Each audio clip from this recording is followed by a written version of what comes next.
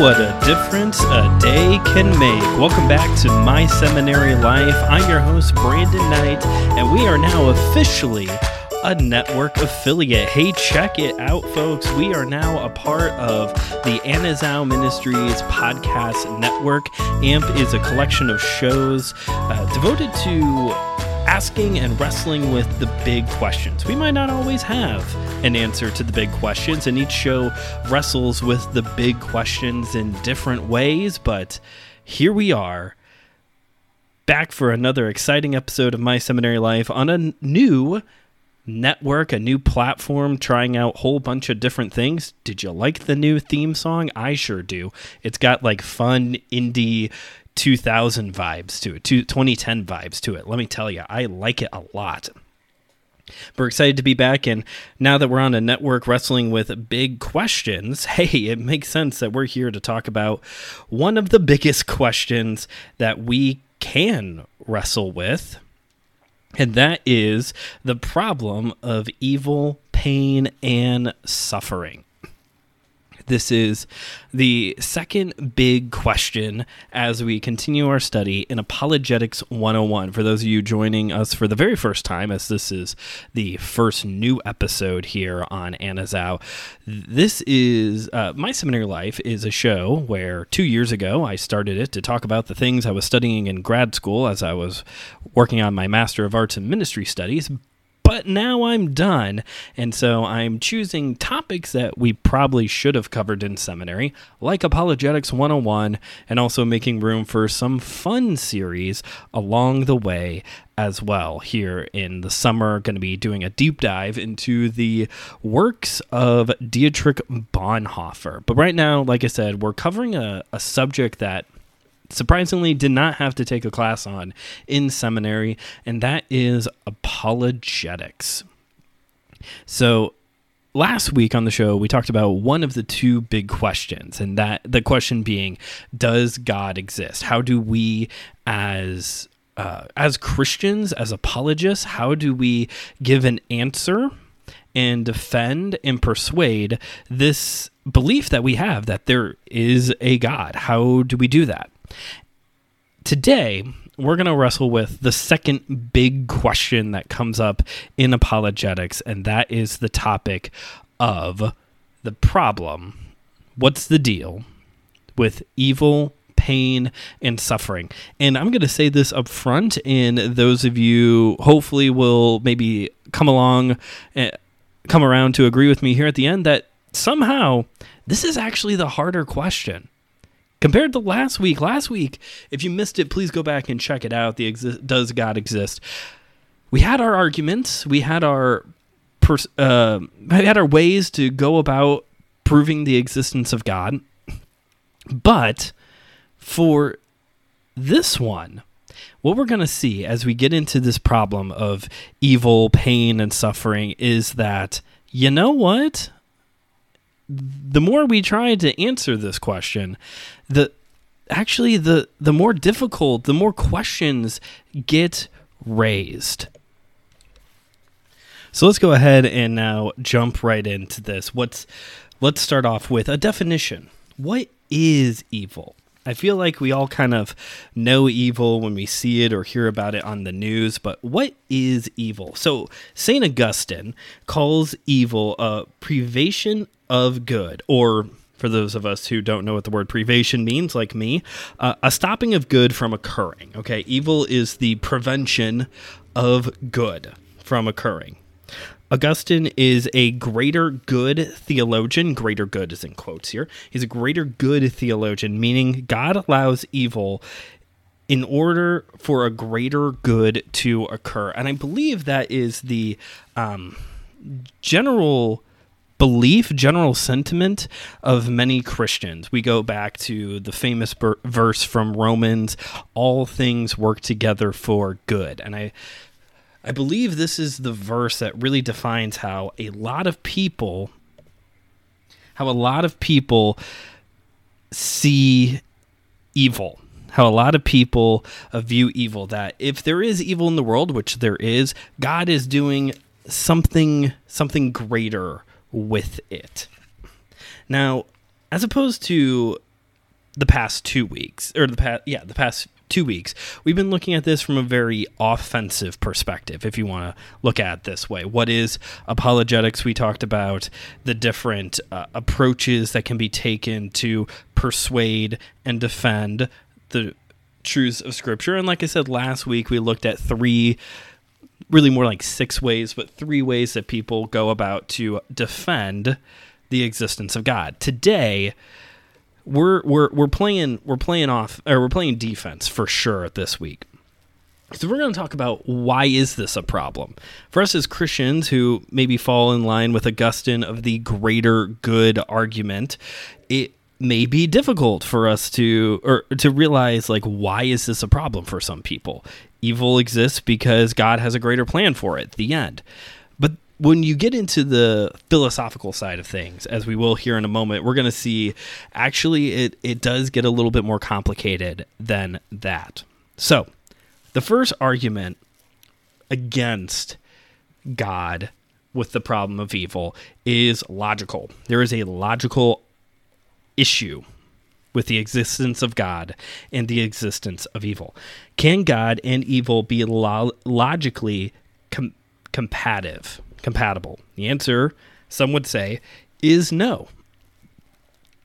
The argument stems from the law of non-contradiction. So the law of non-contradiction is a philosophical idea that something cannot be and not be at the same time. Rufus is a dog. Rufus is not a dog. Both of those things cannot be true at the same time. And for some philosophers, I should say, for some people in the world, the idea of there being a benevolent, omnipotent God and the existence of evil cannot be at the same time. If God is all-powerful and benevolent and yet evil exists, something is not adding up. Epicurus, who was a philosopher, was a Greek philosopher, is known for many things. One of them is for his... Epicurus is the man responsible for this issue that we have here of God cannot be benevolent and all-powerful and evil exists. Something's not working.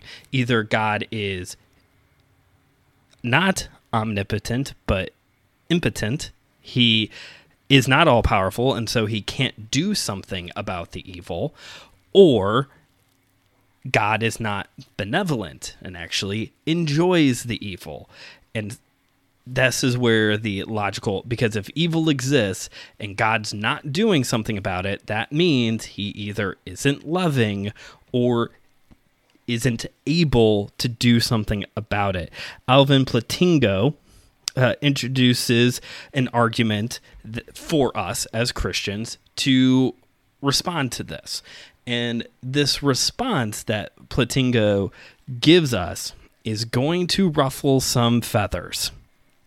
Because in order for God to exist, and for God to exist as we see him in scriptures as a benevolent, all-powerful God, and yet evil exists, we have to, sorry, hardcore Calvinists, we have to believe in free will. Free will has to exist in order for God to be all-powerful, benevolent, and evil existing at the same time.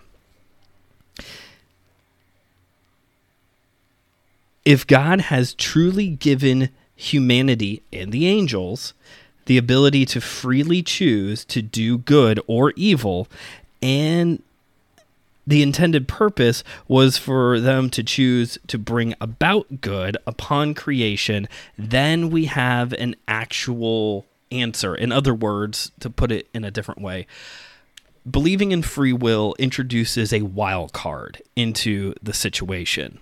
So evil exists, God exists as an all-powerful, as a benevolent God that we read about in scriptures, right?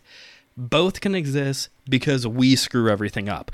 We as humans and angels, were given free will to choose to do good or evil with the intended purpose that we were going to choose to do good and bring about God's goodness and righteousness and holiness upon the earth through choosing to do good. But because of sin factor, we now choose to do evil. And since God has given us the freedom to choose, he allows us to continue to choose. And like I said, this automatically gets into a much more complicated scenario now. Because again, if you're a very hardcore Calvinist, this idea of absolute free will is going to pose a problem. Even for me, who's a little bit more like a moderate Calvinist, this does pose some problems in my thinking. Plus, then, to me, you could take this argument a step further and say, okay, well then why doesn't God just do something about the humans and the angels? Why did he choose to give humans and angels free will to choose to do good and evil? This, as I said at the beginning, continues to complicate things. But again, we're just staying at this level of how can there be a God and evil at the same time, a God who we believe is all-loving and all-powerful? And the answer is because we choose to do good or evil. We were created with the intended purpose to choose to do good. I think that is supported by Ephesians 2:10 personally, that we have good works that were preordained for us to do. I think that's maybe alluding to that a little bit. But now this does introduce a whole new issue of, well, how do we then, like, why doesn't God do anything about the rotten humans who keep screwing everything up? Just trying to answer the question. Evil. Well, how can it exist with God? Well, you do have to believe in free will. So that's the logical issue. There's a logical breakdown for some people when it comes to the issue of evil existing. There's also an evidential argument. This comes from William Rowe, proposes natural evil, that there is just evil that occurs, and that evil happens, and there is no good that could possibly come from it. This would be the example of lightning strikes in a forest and the forest catches on fire. Not necessarily the cause of a human or an angel, well, demon at that point. Not necessarily chosen by man or supernatural being for that to occur. And it's a natural occurrence, right? These bad things happen sometimes because of natural causes. Same with like if a animal maybe gets trapped in the woods somewhere, in a forest somewhere, and through very natural causes, again, not because of any human influence, again, this creature dies. And there's not necessarily any good that comes from that. It was a natural occurrence of evil. The argument then goes that this gets away from the whole greater good, as Augustine was talking about there at the beginning of this conversation, this idea that all things work together for good. Well, it doesn't, because sometimes bad things happen naturally that no greater good can come from. So that means either greater good doesn't always happen because of the occurrence of natural evil, or God cannot exist if there is this gratuitous evil that continues to happen. One or the other. Either there is not always a greater good, or God doesn't exist because there is this occurrence of gratuitous natural evil. God does exist, so gratuitous evil does not. That is the rebuttal. The rebuttal is actually very simple. All you have to do is reverse engineer it. And this gets into an argument, I believe it's from David Hume. Yes, it's from David Hume, that when it comes to this issue of the problem of evil, it really depends on where you are starting with. If you are starting with evil, then evil triumphs in the argument. If you're starting with God, then God triumphs in the argument. And you can see that here, that if gratuitous evil exists, then God doesn't exist. Okay, well, if you believe God exists, then gratuitous evil does not exist. Natural evil does not exist. Greater good does come from things. It really does depend on where and how you start the argument. You have to build up from God. God wins. So keep that in mind as you are discussing the problem of evil. You have to start with God. You start with God and you build up. There's also a major assumption in Rowe's argument that we need to address, and that is that we somehow know every possible good outcome and can conclude that when a natural occurrence of evil happens, that there could be no good thing that happens.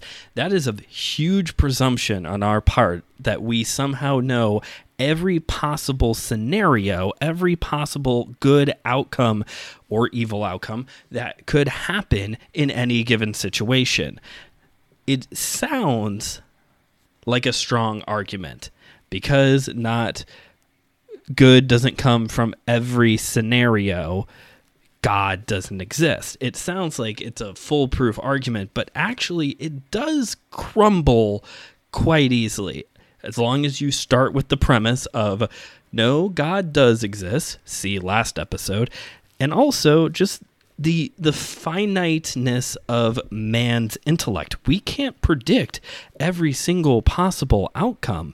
And if anything, going back to specifically like like an animal dies of natural causes at a young age, decomposes, takes, fertilizes the ground, might become food for a prey animal. Like, there are potential good outcomes, even when maybe on a surface level, there doesn't appear to be any good outcome.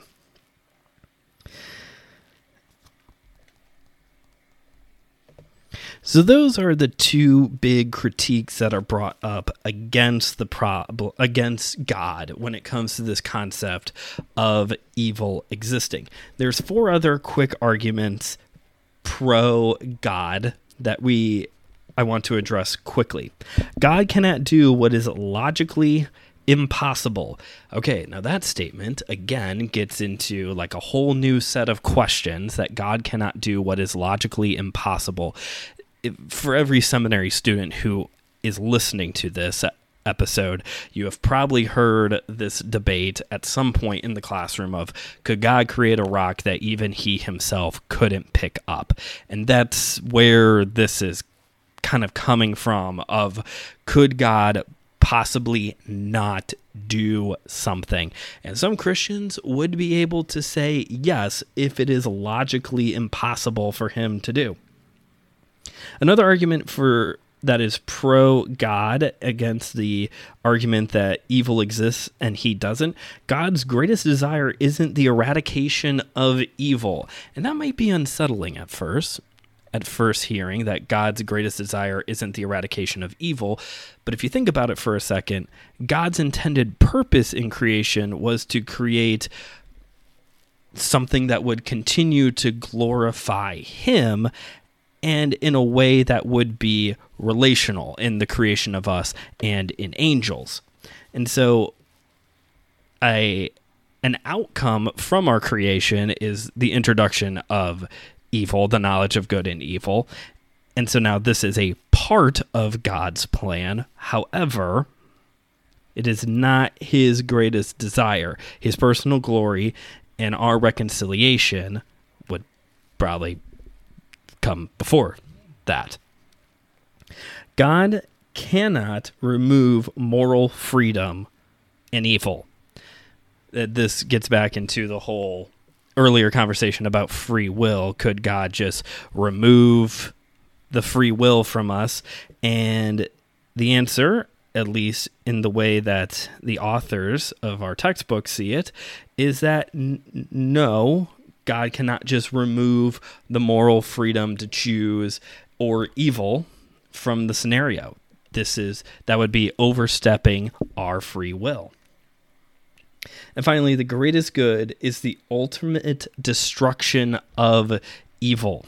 That is the final quick rebuttal that we can have, that although the eradication of evil may not be God's number one plan, it is on the to-do list. The ultimate good, the greatest good that can occur, will be the full eradication of evil, and that is in the plans. Read the end of the book, folks. Read Revelation. Okay, now I want to pivot and talk more about suffering. We've been at this high level of, can God and evil exist at the same time? Now we're gonna pivot. We're gonna get very personal, and we're gonna look at the problem of suffering, pain and suffering on a personal level. 2 Corinthians 4:17 says, "For our present troubles are small and won't last very long, yet they produce for us a glory that vastly outweighs them and will last forever." Okay, so we're going to keep that verse in mind as we continue to talk about the problem of suffering now. The words of Paul there. Why does suffering exist? Okay, so like the simple answer is because evil exists, right? But there's actually we're going to talk about here, four philosophical, well, not even philosophical and theological views on why suffering exists.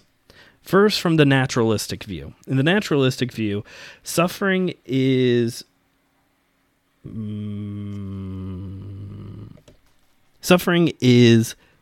avoidable. Suffering is to be avoided. They avoid the mystery of suffering by saying things like life is pointless, that there is no grand plan in the end. This is the naturalistic view of suffering, that you just kind of avoid, why does this happen? You just avoid it. Life is meaningless.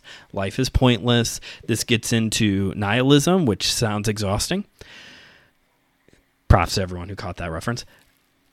This is nihilism. This is an existential nihilism, which as a more religiously bent existentialist, I can say this is actually the one that I struggle with the most, because it does still kind of fall in this framework of existentialism of life is pointless, life is meaningless, life is absurd. Sometimes I really feel like life is absurd when you lose focus on God and his sovereignty in a situation, or in the naturalistic view, if you don't believe that there is a God and that there is a God and that he is sovereign, when suffering occurs, don't address it.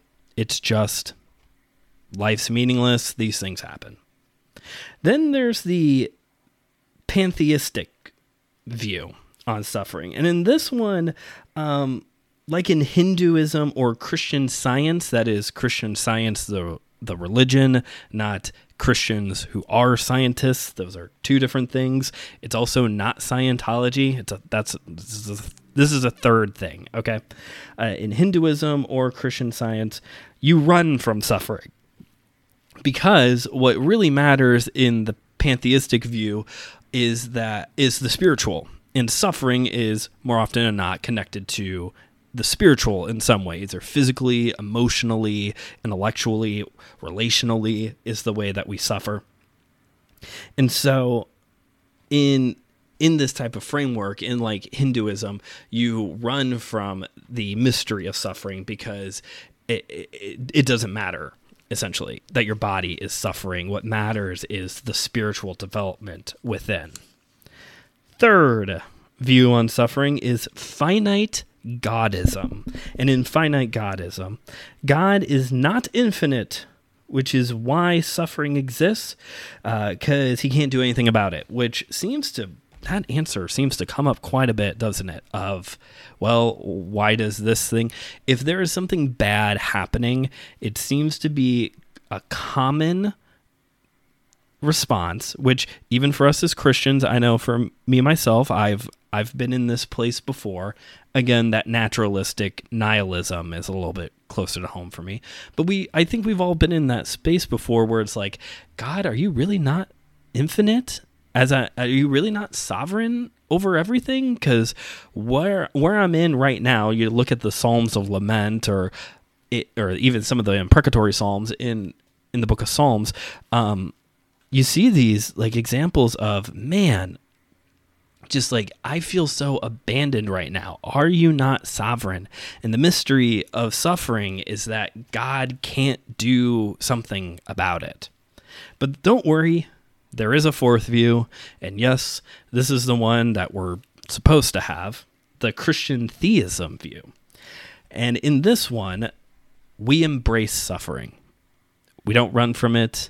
We don't dismiss it as something that doesn't matter because life is meaningless. We're not supposed to just assume that God is not sovereign and he doesn't care anymore. In Christian theism, true Christianity, we embrace suffering. We may not always have an answer to the suffering, much like Job, but suffering happens. We embrace it. We seek God in it, we seek community in it, and we grow through it. And I would like to point you all the way back to episode, I think it's 3, Dark Night of the Soul, talking about the dark night of the soul, these times in our lives when we go through suffering, when life doesn't make sense, when life hurts, and God not just immediately bailing us out of it, but sitting with us and being our shepherd through the suffering. So I would point you back to that episode for more on this embracing of suffering. Let's talk now. I want to, it's all right and good for us to talk about philosophy and reason and logic and wrestle with these big questions, right?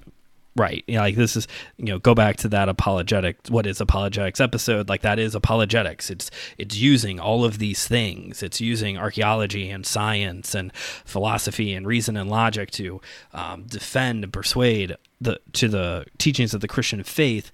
But when it comes to this topic of evil and pain and suffering, bringing up philosophy and reason and logic isn't going to do you much good when you're interacting with someone who lost their grandmother within the recent times. It's not really going to help you when you lose your job.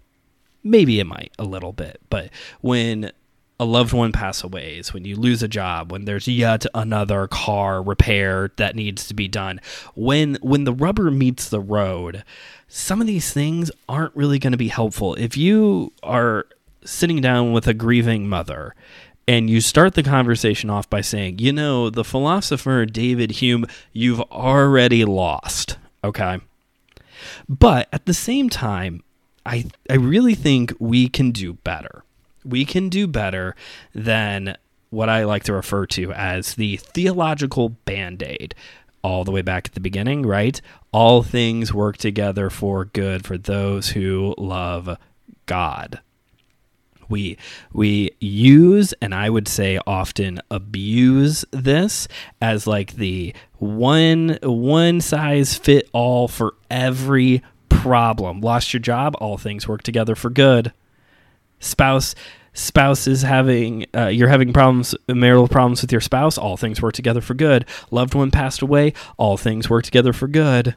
Racism exists, all things work together for good. Like it's our one size fit all for every issue that could possibly exist. That and God's ways are not our ways. So just trying to find what God has for us right now.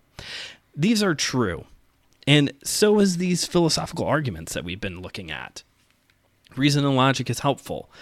But when the rubber meets the road and we're sitting and we're grieving with someone, we need to do better than just a theological Band-Aid. We don't necessarily need to quote David Hume, but we need to do better than the theological Band-Aids. To quote the great philosopher herself, Taylor Swift, Band-Aids don't fix bullet holes. And the problem with theological band-aids, as I see it, is that it is this one-size-fit-all issue. There is no nuance. It's, oh, well, this happened, boom, here you go. Problem solved. And it's not. Life is messy and complex, and, two different couples could be going through marriage troubles for completely different reasons.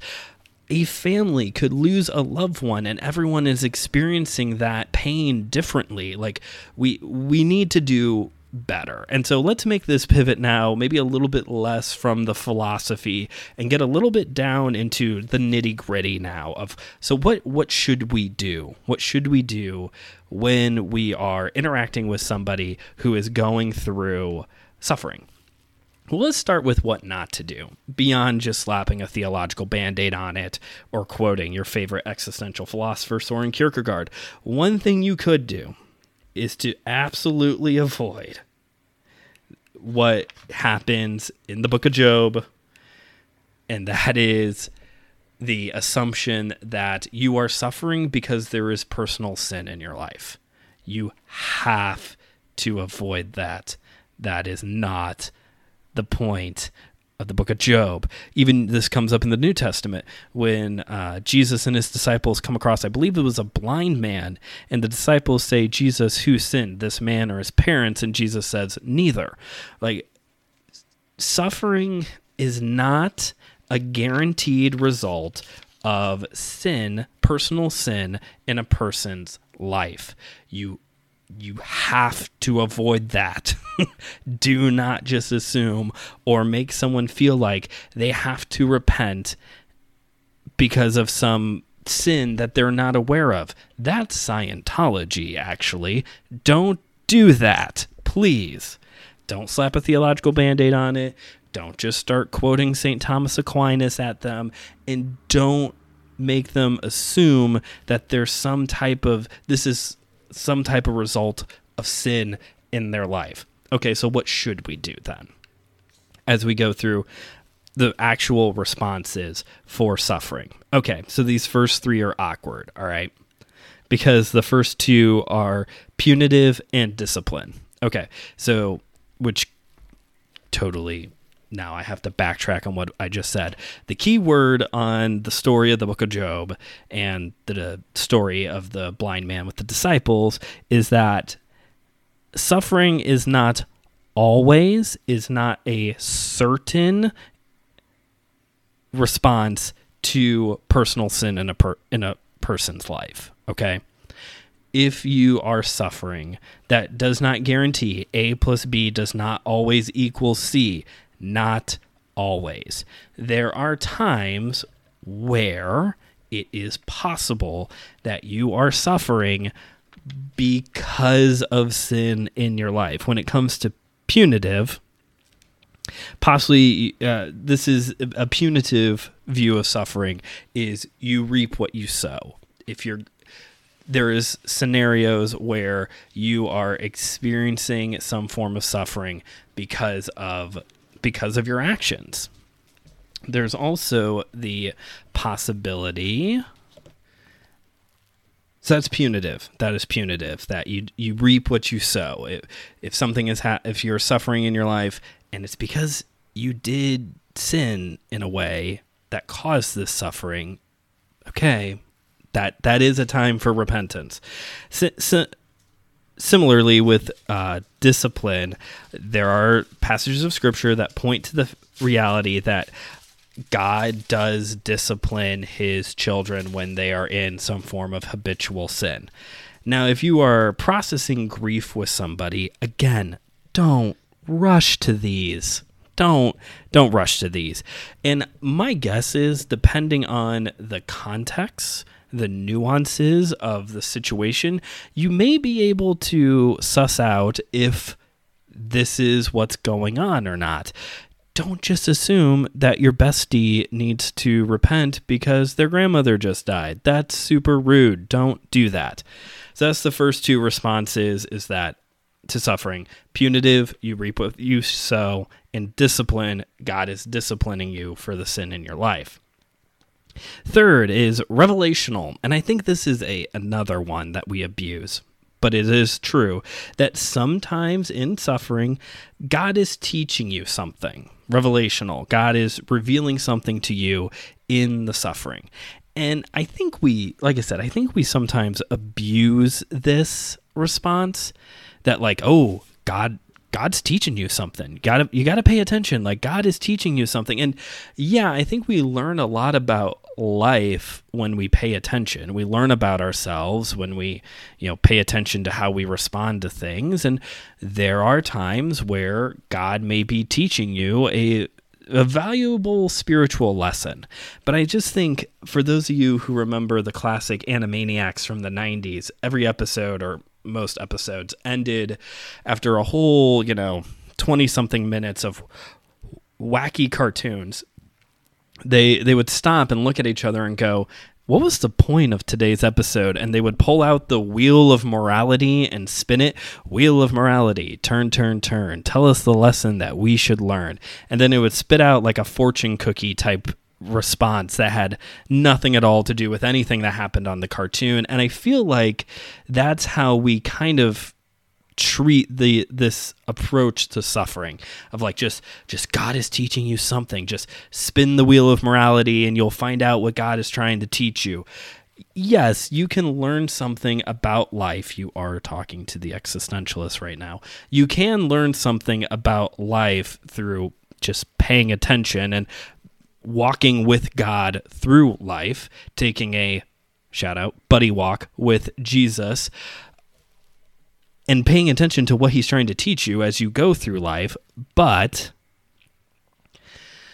it almost becomes like an obsession, I guess is what I'm trying to say. And sometimes it might not be just like this huge like spiritual revelation and now you understand all of life. You might just learn something about, yourself. You might just learn something about your church, your situation that you didn't know before.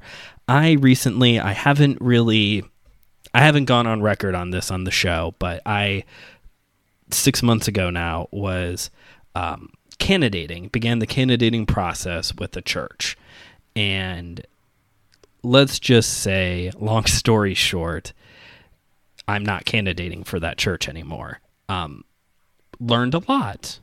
Nothing big, revelational, spiritual truth-wise. I just learned something about the candidating process. So just keep that in mind when you're sitting with someone who is suffering and you're encouraging them to like pay attention. What could you be learning? Don't make them feel bad if it's just like, well, it turns out car repairs are super expensive. Yes, they are. And you do need to know that because it's stupid how expensive they are. All right, the fourth response to suffering is vicarious, suffering for someone else. Pretty self-explanatory, right?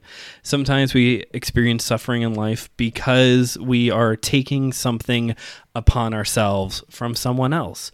And I think every couple, every spouse listening to this has had that experience where you have had to suffer on behalf of your loved one because of illness or because of a loss of a family member. I think it was back in 2021 when my wife and I got COVID. We both had it pretty bad. She had it worse than me. And so I had to pick up the slack and try to keep us somewhat functional as much as you can when you have COVID. And I had a little bit more suffering, but I chose that so that way my wife could have a little bit less suffering as she sat in bed scared because anxiety problems. So vicarious suffering. Next we have testimonial. Again, pretty self-explanatory.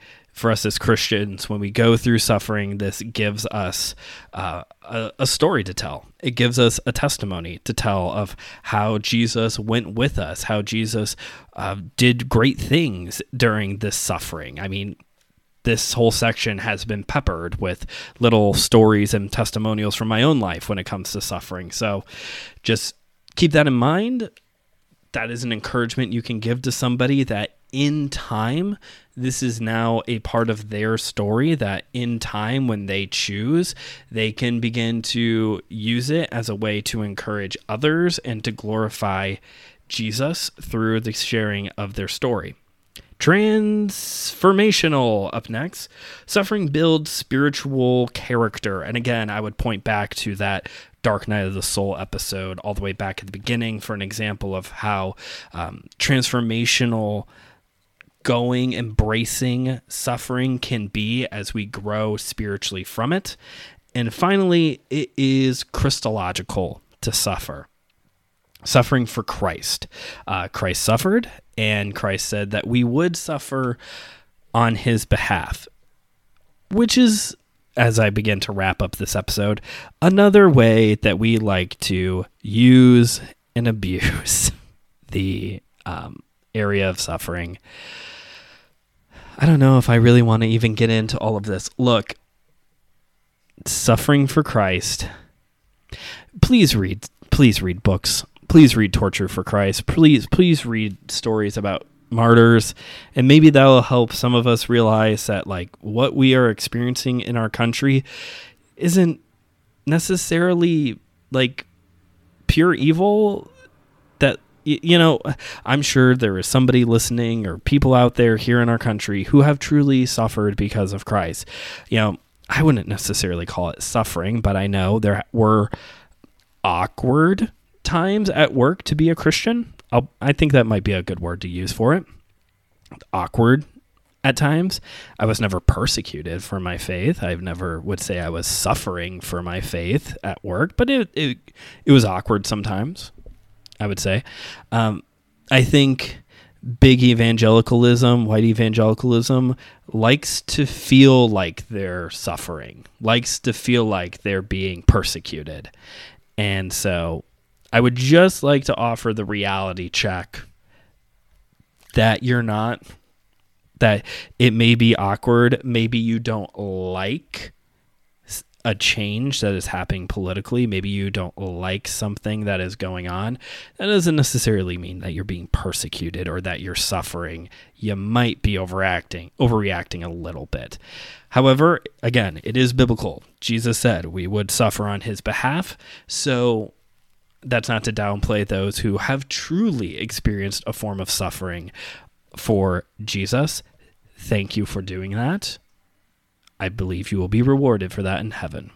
A greater reward than some guy from the Midwest saying thank you.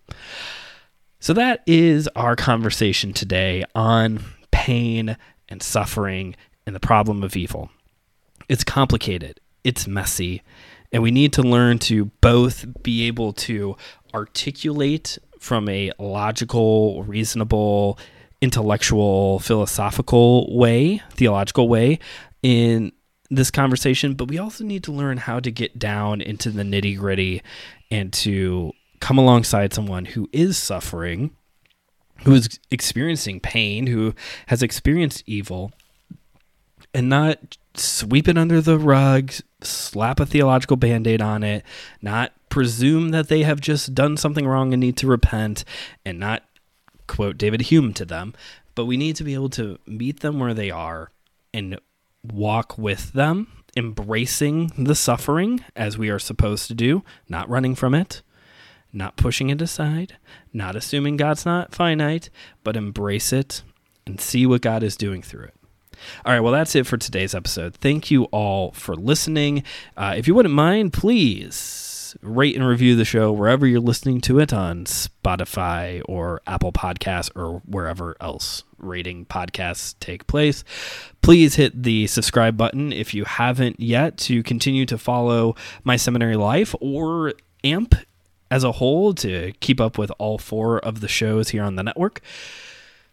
You can head into the description of this episode to find links to important things. Follow My Seminary Life on Facebook and Instagram at My Seminary Life pod. And if you ever want to send me a question, comment, concern, complaint, limerick, poem, you can send those to email seminarylife@gmail.com. One more time, that's email seminarylife@gmail.com. Next week on the show, we are going to be discussing, I know it might seem a little weird that we're just now going to get on this part of the conversation, but we're going to run it back and talk about some of these names that have come up the past few weeks. That's right, folks. Here's a bunch of apologists that you should know. That's next week here on My Seminary Life, but this is Brandon signing off, reminding you that theology is for everyone, so keep on studying.